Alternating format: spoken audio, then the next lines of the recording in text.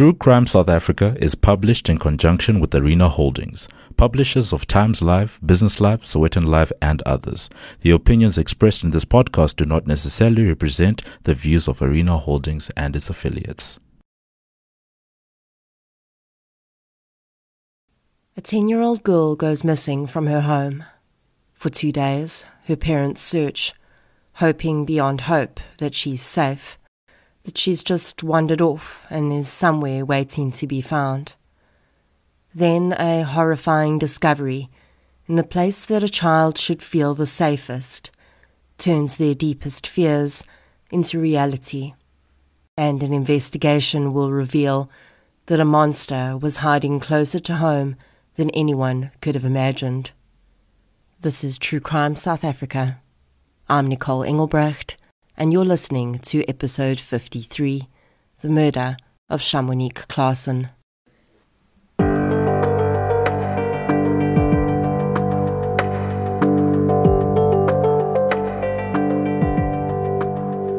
Before we get into today's episode, I'd like to thank our new Patreon supporters for the week. A huge thank you goes out to Kellyanne, Vicky Rapellis, Siabusa Ndidwa, Danya Toussaint, Nadia Nachel, Ben and Lynn Stapelberg, Sarita Prella, Tammy Flynn, Lizelle Swart, Andrea Davidson, Cheryl, Jana de Toy, Marquita, Preeti, Venetia Polsa, Jenny Fenter, and Chanel Thomas Smith for your support on Patreon, as well as Kerry Radmill for her support on PayPal. Thank you so much, everyone. Your support really does make a huge difference. If you'd like to support the show on Patreon or PayPal, I'll leave a link in the show notes. We also have 2 new ways that you can support the show. You can head over to Audible and purchase the Krugersdorp Cult Killings by Jana Marks, which I narrated, or you can get your health and beauty needs from King Online and get a 10% discount by using the code TCSA10 at checkout. We also have our amazing giveaway running with King Online, where if you purchase for 400 Rand or more and use the TCSA10 code, you get entered into the draw to win your share of 2,350 Rands worth of brand new true crime and crime fiction books. As always, any form of support is greatly appreciated, and it doesn't have to be financial. Sharing of episodes, inviting your friends and family to listen, and interacting on social media all go a long way to keeping the show growing and improving. The case I'm covering today involves the abuse and murder of a child. I'm saying that up front because I know many listeners struggle with listening to content about children. If you feel that this will be too difficult for you to listen to, please give this episode a miss. Although covering cases like this is certainly no picnic for me either, I've always felt that the stories that are the most difficult to tell are the ones that are the most important to share. Shamonique's case also presents a few very important themes. Her savage murder shows us how domestic violence does not just represent a threat to the direct victim, the partner of the abuser. It also presents an enormous risk to all those close to the victim. In researching this case, I used the episode from the series Opsie se Spoor, as well as media coverage, and the judgments and sentencing documents published on SAFLI. So let's get into episode 53, The Murder of Shamonique Claassen. The following episode may contain sensitive material, including descriptions of violence, sexual assault, or graphic descriptions of injuries to victims. If you feel you may be triggered by such material, please consider this before accessing our content. To access trauma counseling or services, please see the helpline information on our show notes. Paarl in the Western Cape is one of the most spectacular towns in the province. Like many others in the province, it supports a thriving agricultural community, and it's a stark contrast between the haves and the have-nots. The family of 10-year-old Shamonique Claassen lived as many South African families do, with many generations of the same family on one property. The main house belonged to Shamonique's mother's aunt, and Shamonique, her mother Magdalene Claassen, her father Sean Levies, and her younger sister lived in a small structure commonly referred to as a Wendy house in South Africa on the property. Her older half-brother Jacques and her older half-sister also lived on the same property. Shamonique's older sister's name is withheld in court documents, and for ease of reference I'll call her Hester. Life was difficult for the family, and with high unemployment rates in the country, work was difficult to come by. It is for this reason that these multi-generational dwelling situations have become so popular in South Africa. Those family members that are employed bring money into the household, and those that are not help to care for the children and work around the home. With so many people that loved her around her, Shamonique should have been at her safest when she was in her home. And Shamonique was deeply loved. Magdalene describes her daughter in glowing terms. She was helpful and kind, and would often tell her mother that an elderly neighbour needed assistance, so she was going to help them with whatever they needed. The young girl, already deeply understanding the dynamics of poverty at such a young age, had told her mother that when she was older, she was going to work hard and buy her mom a house. Shamonique was never ashamed of her family or their circumstances.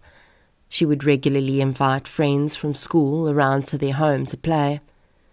Magdalene remembers once pulling her daughter aside and telling her that she should not invite the well-off children to their home.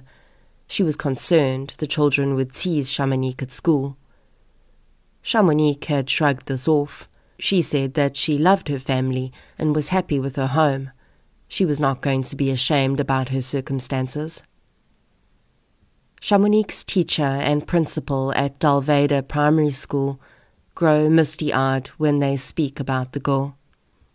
Her teacher recalls how the child had leadership skills well beyond her age group, and she could always rely on her to keep an eye on the class if she needed to pop out for a minute. Magdalene recalls that in the final week of her daughter's life, she had suddenly decided that she wanted to be a model. Magdalene says that she'd wondered how she was going to afford dresses, hairstyling and makeup, but with the help of neighbours and family members, they were able to dress the young girl up and give her a mini photo shoot. One of those photographs would become the centrepiece for her memorial. Hester Claassen, Shamonique's older sister, was no longer living in the dream world of a child. She had long been exposed to the cold realities of the world. For the most part, it had been her relationship with her boyfriend, Jerome America, that had forced her to face these cold realities. Jerome America was born in Riebeek-Wes. He spent the first part of his childhood with his mother and then moved to Paarl to live with his father. His childhood was not easy, and he's alleged to have stopped attending school in grade 7 because he says he could no longer concentrate. Jerome met Hester Claassen in 2012, and the pair immediately hit it off. They were soon dating, but it was not long before Hester realized that the man she was with was not an upstanding citizen. In 2012, Jerome was arrested and convicted for being in the possession of marijuana and also for housebreaking and theft. Both of these convictions resulted in non-custodial sentences. Not long after this, Hester discovered that she was pregnant with Jerome's child. They would welcome a little girl into the world soon after. Hester and Jerome's relationship was on and off for several years, even after the birth of their little girl. The main reason for this was that Jerome had started to assault Hester.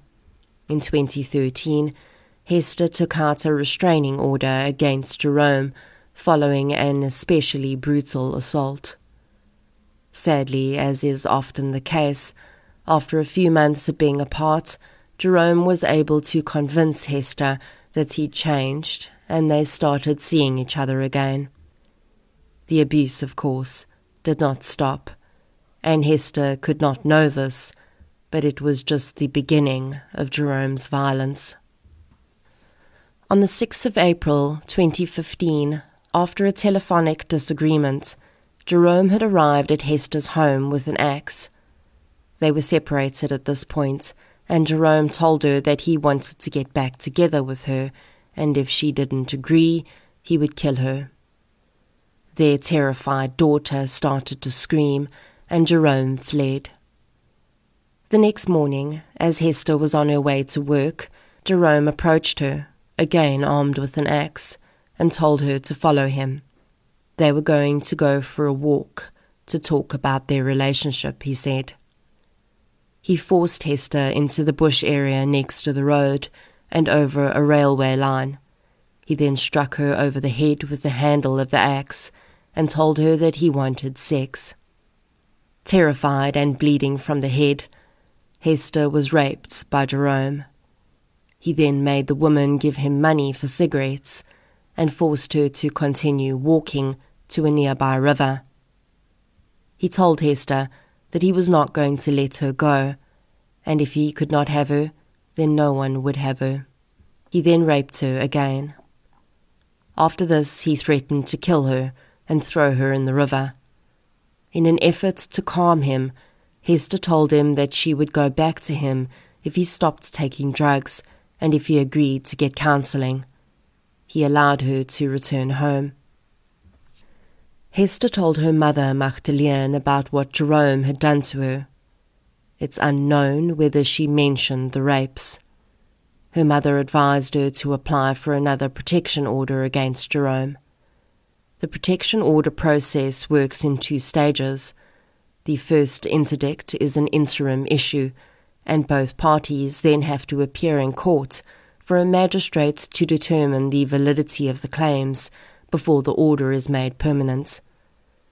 When Hester had first applied for a protection order in 2013, she had not followed up by attending court, so the order was not made permanent. After the 2015 incident, she did attend court, and Jerome laughed when she told the magistrate what he had done. Again, it is unknown whether Hester had only referred to the assault with the axe handle and the threats against her life, or if she had also admitted to having been raped. The protection order was granted, but Hester unfortunately did not lay charges. To be honest with you, I think that the issue here is that Hester, and perhaps even her mother, may not have seen what happened as rape. Sadly, there are still many misconceptions about what does and does not constitute rape. And for 2 women who had grown up in a community where partner-on-partner sexual violence may have been normalized, they may have thought that it was not rape because Jerome was not a stranger and Hester did not fight back. The law is very clear about this. Hester had sexual acts perpetrated upon her without her consent. Consent cannot be given if you are in fear of your life. Therefore, whether or not she fought back means absolutely nothing. Neither does the fact that Jerome was at one time her partner. Hester was raped, twice. Any form of coercion in order to engage in sexual acts is rape. Even if Jerome hadn't threatened her, even if he had just said to her, "If you don't have sex with me, I'm going to take all your money," that coercion takes away Hester's ability to truly consent to the act. When your ability to consent is removed, that constitutes rape. The judge in this case would have more to say about this matter as well, but we'll get to that a little later. At this point, Hester and Jerome are no longer together. She has granted a protection order against him, and they live separate lives. Jerome, of course, does not leave her alone. Jerome would continue to text Hester and attempt to convince her to continue a relationship with him. He had never contributed financially to the raising of their daughter. Hester had never wanted to apply for a maintenance order because she was concerned this would give Jerome another entry point into her life. Hester worked and provided financially for her child. Sadly, as is so often the case with coercive control, Jerome managed to manipulate his way back into Hester's life in November 2015. He claimed to have cleaned up his act. He was off the drugs, he said. He was living with his parents and looking for work. It was all a lie. When Jerome started seeing Hester again, the couple would sleep in a storeroom on the property so that they could have their own space. The storeroom was at one time filled with the belongings of the residents on the property, and it was cleared out slightly so that they could make space for themselves. The back of the storeroom remained cluttered with boxes and items of all description. In February 2016, Hester took her daughter to visit her aunt who lived on a farm in Paarl. She left Jerome behind. They had been arguing and she needed space. On Saturday, the 27th of February, Magdalene needed to go into town to buy a few items. Her partner Sean accompanied her, and she left Chamonix and her younger sister in the care of her aunt, who lived in the main house.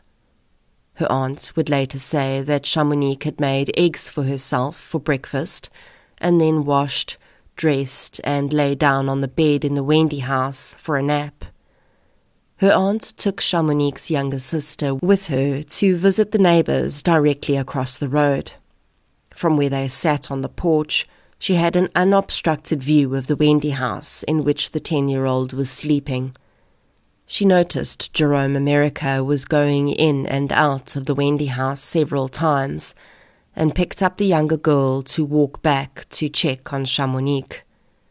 She found the girl still sleeping on the bed and laid her younger sister down next to her. When she walked out of the Wendy house, Jerome emerged from the storeroom and asked her for bread and money. The woman told him she didn't have any money, but she gave him some bread. She then saw him walk out the gate and head toward the shop. She spent some time inside her house, and when she came out, before heading back over to the neighbours, she checked on the girls again. Chamonix was gone. Around the same time, Magdalene arrived back at the property. Her aunt immediately told her that she could not find Chamonix. They started to search the property, looking under the beds and everywhere they could think to look. They called the child's grandmother who lived nearby, but she hadn't seen Chamonix either. The family's search for the girl continued through Saturday night. On Sunday morning, they visited the local hospitals to see if perhaps the girl had injured herself and been taken there. She was not there either. Chamonix's parents then went to the police station and reported the child as missing. Sunday, the 28th of February, was Chamonix's birthday. She was turning 11, and hoping beyond hope that they could find her safely that day, Magdalene's aunt asked Jerome America to prepare a braai and cook meat so that when they found Chamonix, they could celebrate her birthday with her. Hester, having received notice that her little sister was missing, had returned from visiting her aunt on the farm and helped with the search. The family received several tips that Chamonix had been spotted in different places, and using a neighbour's vehicle, drove to each place, only to find it had been a case of mistaken identity each time. As the hours crept by, it became clear that Chamonix would not be coming home to celebrate her birthday with her family. Hester slept with Jerome in the storeroom that Sunday night. She recalls complaining of a strange smell, and Jerome told her it must be a dead mouse. She struggled to sleep that night. By Monday morning, Chamonix's frantic parents visited her school principal. They wanted him to ask the pupils if they knew anything about the girl's whereabouts. Her classmates were questioned, but they knew nothing. The school helped the parents to create and print missing person posters. The rest of the day was spent driving around the area, putting up the posters and responding to more sightings, none of which panned out. By the time the parents returned home late that afternoon, residents of the home were all complaining about a bad smell in the house. Magdalene remembers paying it little mind. A dead rodent was the least of her concerns at that point. Jerome America approached her and asked her for some of the posters that they'd made. He wanted to help putting them up, he said.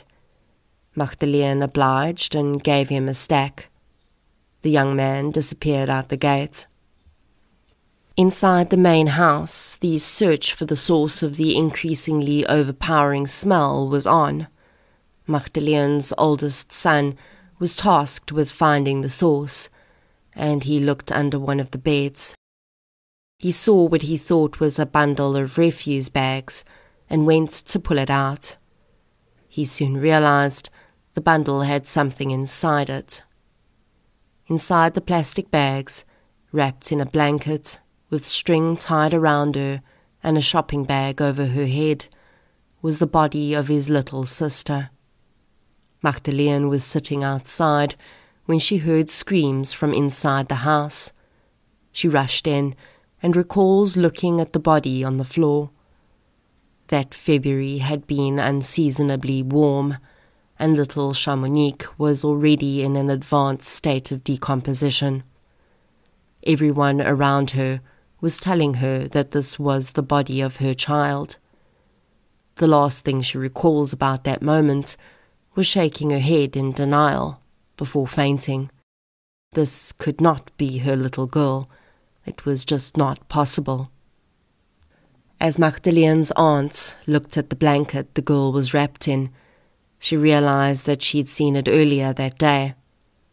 When the first police officer arrived on the scene, she immediately told him that she was confused because Chamonix's body had definitely not been under the bed that weekend or that morning when she went to work, and she had seen the blanket that the girl was wrapped in the storeroom where Jerome America slept. Magdalene would later say that her oldest son, upon discovering his sister's body, had immediately said that it had to be Jerome that had done this. Magdalene was shocked he would say that. She knew the young man had his issues, but she could not imagine that he would do this horrific thing to her little girl. As police started to cordon off the scene and the family needed to move off the property, the neighbors started to hear about what had happened. Mention was made of Jerome America's name and Chamonix's brother's suspicions. Jerome returned from his flyer posting trip to find the road swarming with police officers and an angry mob. Officers guarding the scene would take Jerome America into custody for his own protection as members of the community descended upon him, demanding answers, wanting to know what he had done. It's interesting to me that members of the Claassen family, as well as members of the community, immediately suspected Jerome of this. They didn't just give him suspicious sidelong glances.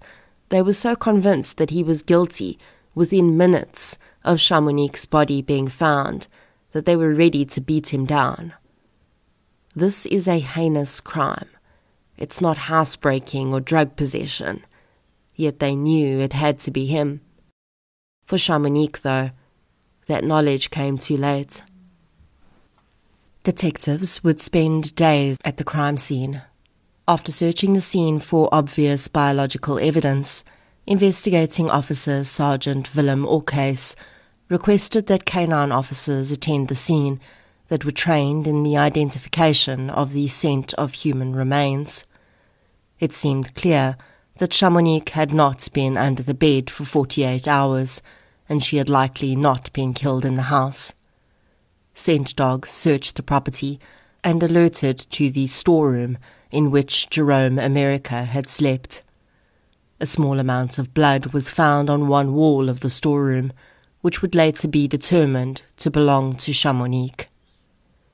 Upon carefully removing the boxes and objects in the back of the storeroom, they discovered biological fluid from Shamonique's body on the floor. Orcase also found a knife and an old computer screen. Both items had blood on them, and it was later identified to belong to Shamonique. The storeroom seemed to be where she'd been killed and kept for the greatest part of the weekend. While Jerome America was certainly not the only person with access to the storeroom, he had been very guarded around the room over the weekend, the family recalled. He had been the only person in there on Saturday and Sunday. When family had knocked on the door, he'd opened it just a crack, and at one point, when someone had entered without his consent, he'd gone ballistic.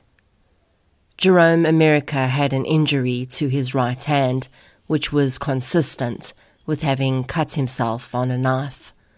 The clothing that Jerome was reported to have worn on the day of Shamonique's disappearance was never found. Shamonique's body was removed and an autopsy performed, while her community, family and school reeled in shock. Dr. Deirdre Abrahams, forensic pathologist, had initially attended the scene when Shamonique's body was found. She would also conduct the autopsy on the child's body. Please be warned that the following details of Shamonique's injuries are difficult to listen to. Dr. Abrahams noticed that the decomposition of the child was well advanced at the time the body was found. The heat wave, as well as the fact that the body had been wrapped, would have accelerated decomposition, but she was able to determine that death had occurred approximately 48 hours before the body was discovered. This was also confirmed by insect activity around the body. The body must have been uncovered at some point, she determined, because rodents had started to nibble at the child's fingers.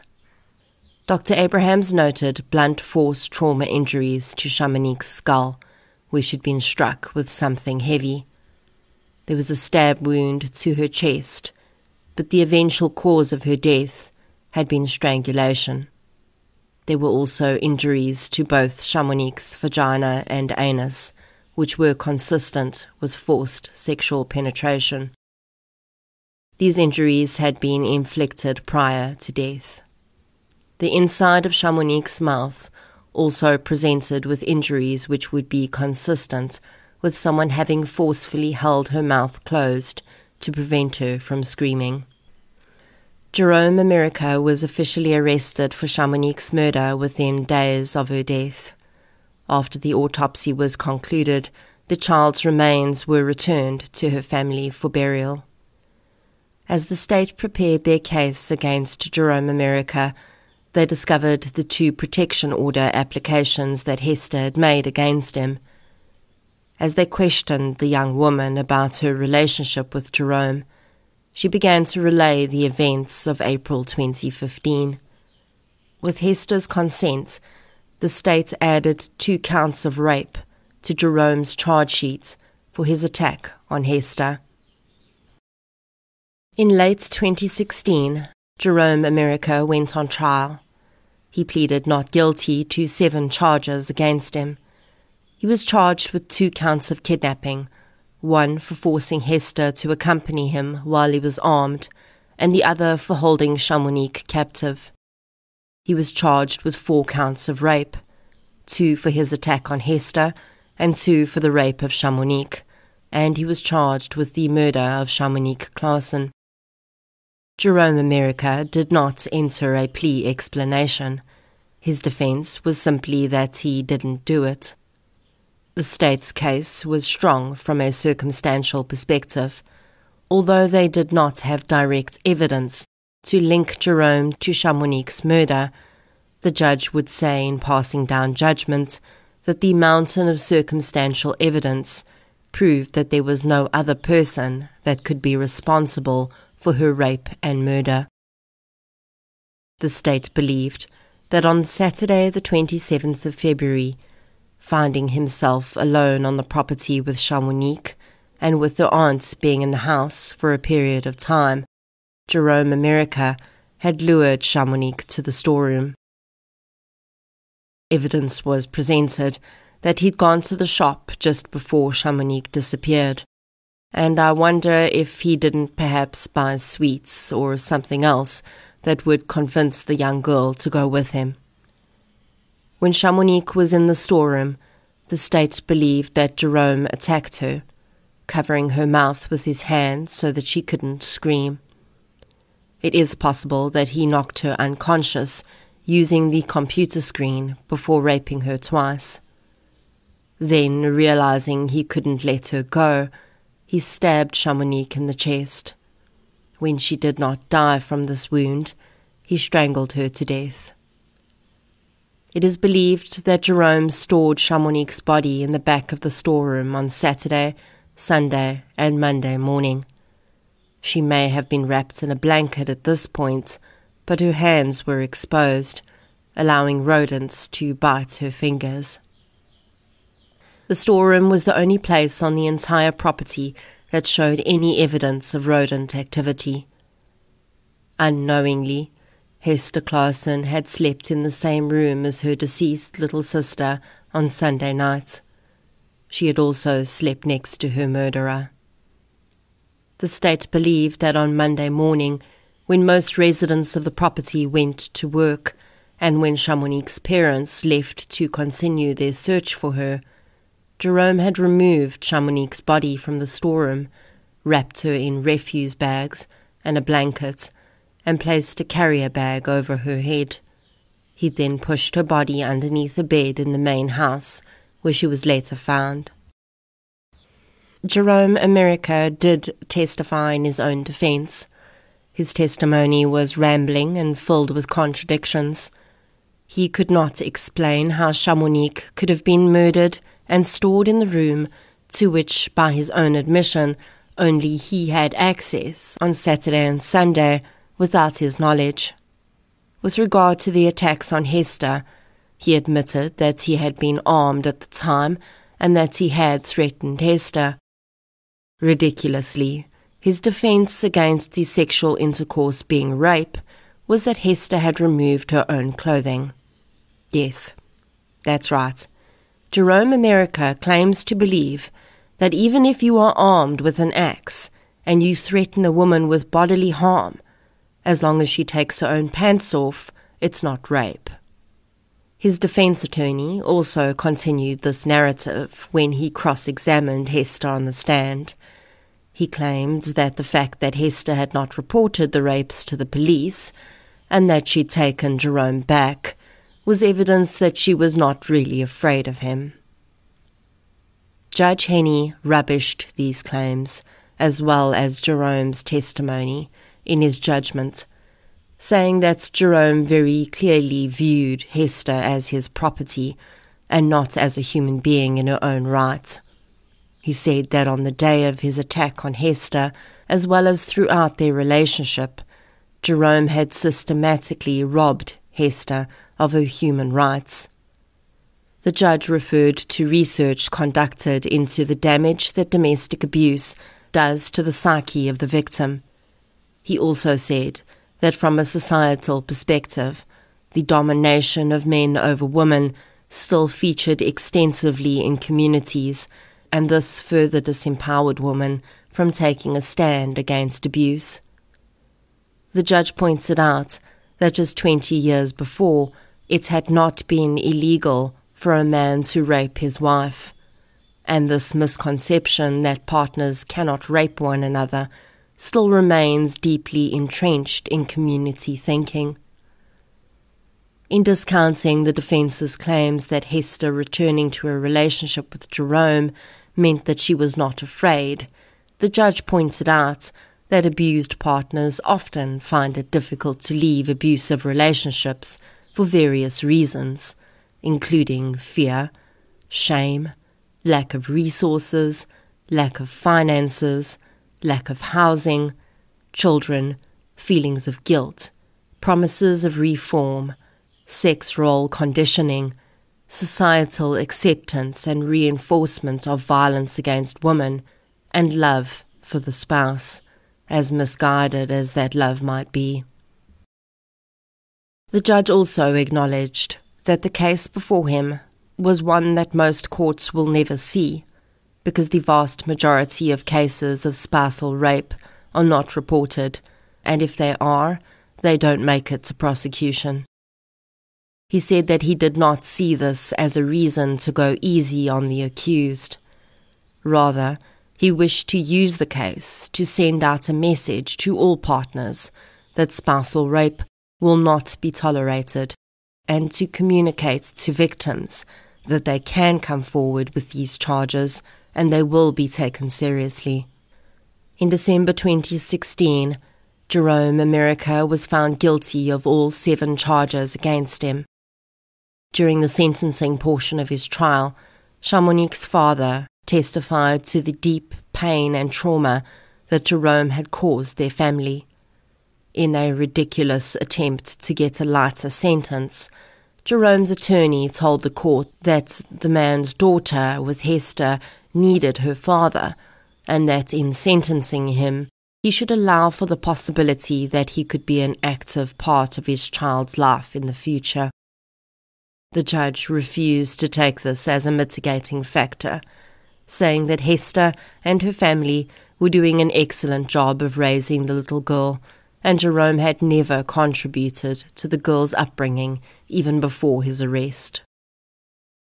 In addressing the murder of Shamonique Claassen, the judge said, quote, "It is only a coward and someone with no conscience who can act in such an inhumane manner."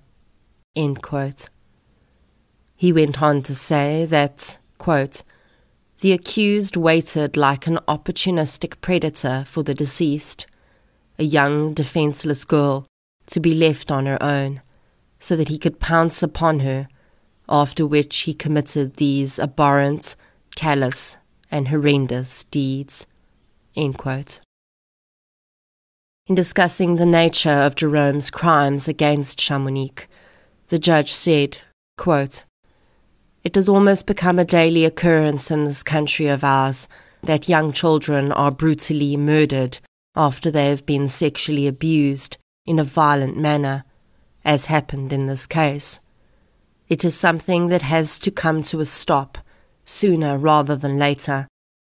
No self-respecting society can allow children to be killed and maimed in such a brutal manner. The accused has not only murdered this young child, but the soul and being of her parents and relatives. The court could feel the emotion and felt deep empathy for the hurt and sorrow they have suffered, and that they are still trying to come to terms with this awful tragedy which was caused at the hands of the accused. Whatever punishment this court should impose will not and cannot make up for the deep loss they have suffered and are still suffering." End quote.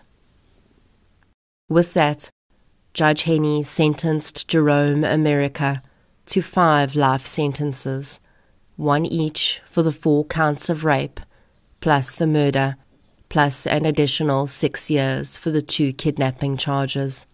Magdalene Claassen's face was a mix of utter joy at the severity of the sentence and indescribable pain, as she acknowledged to the media that no sentence would ever bring her daughter back.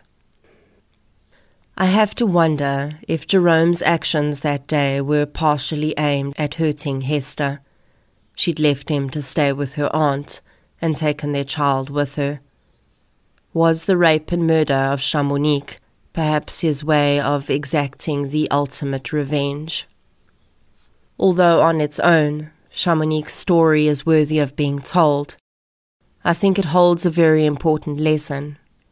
Domestic violence is not just about the partner being directly abused.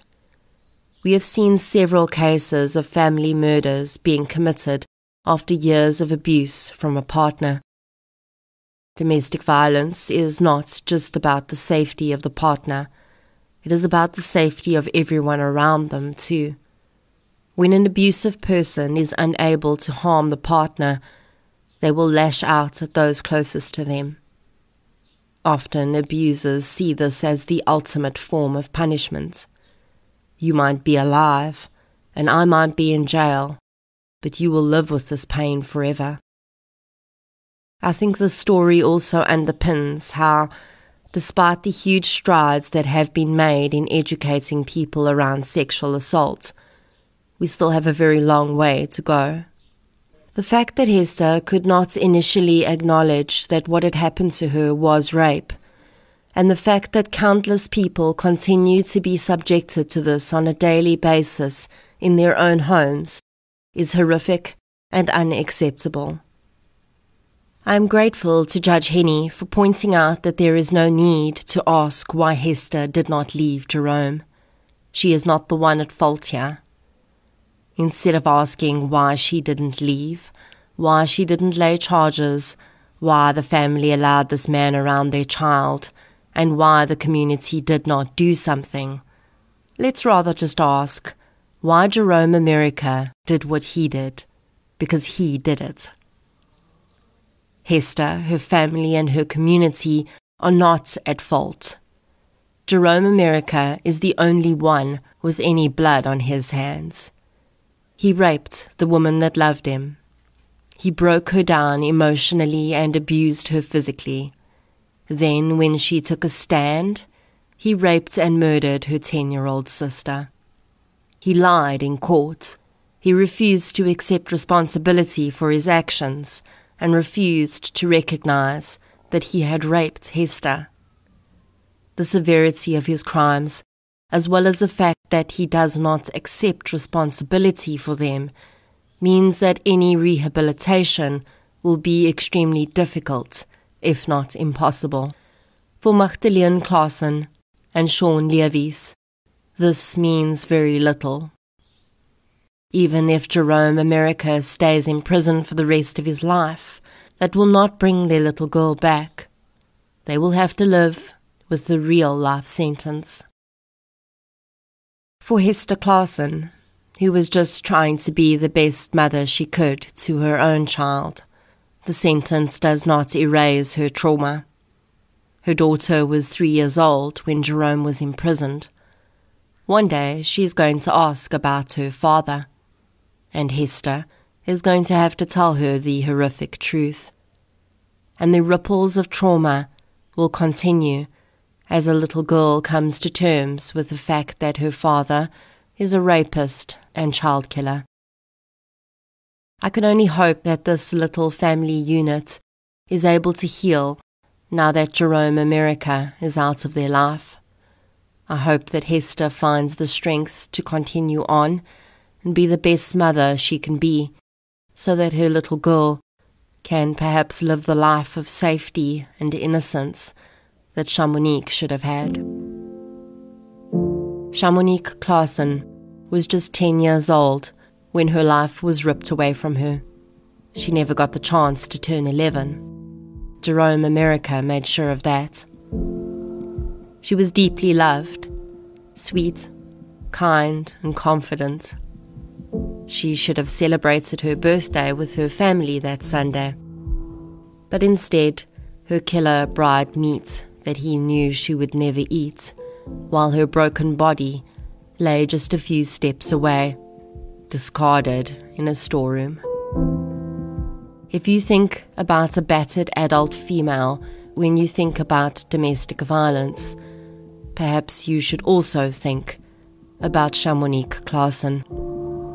She is the unlikely face of domestic violence, and her death is the result of an abuser who believed he had the right to take what he wanted, regardless of the cost. Rest gently, Shamonique.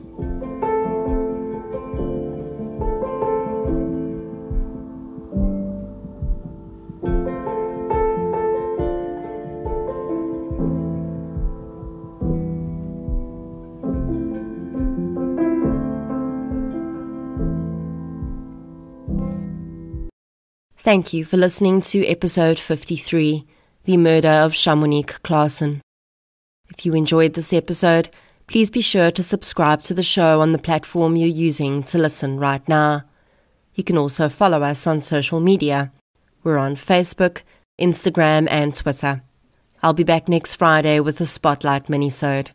Until then, as always, thank you for your support, and I'll chat to you soon.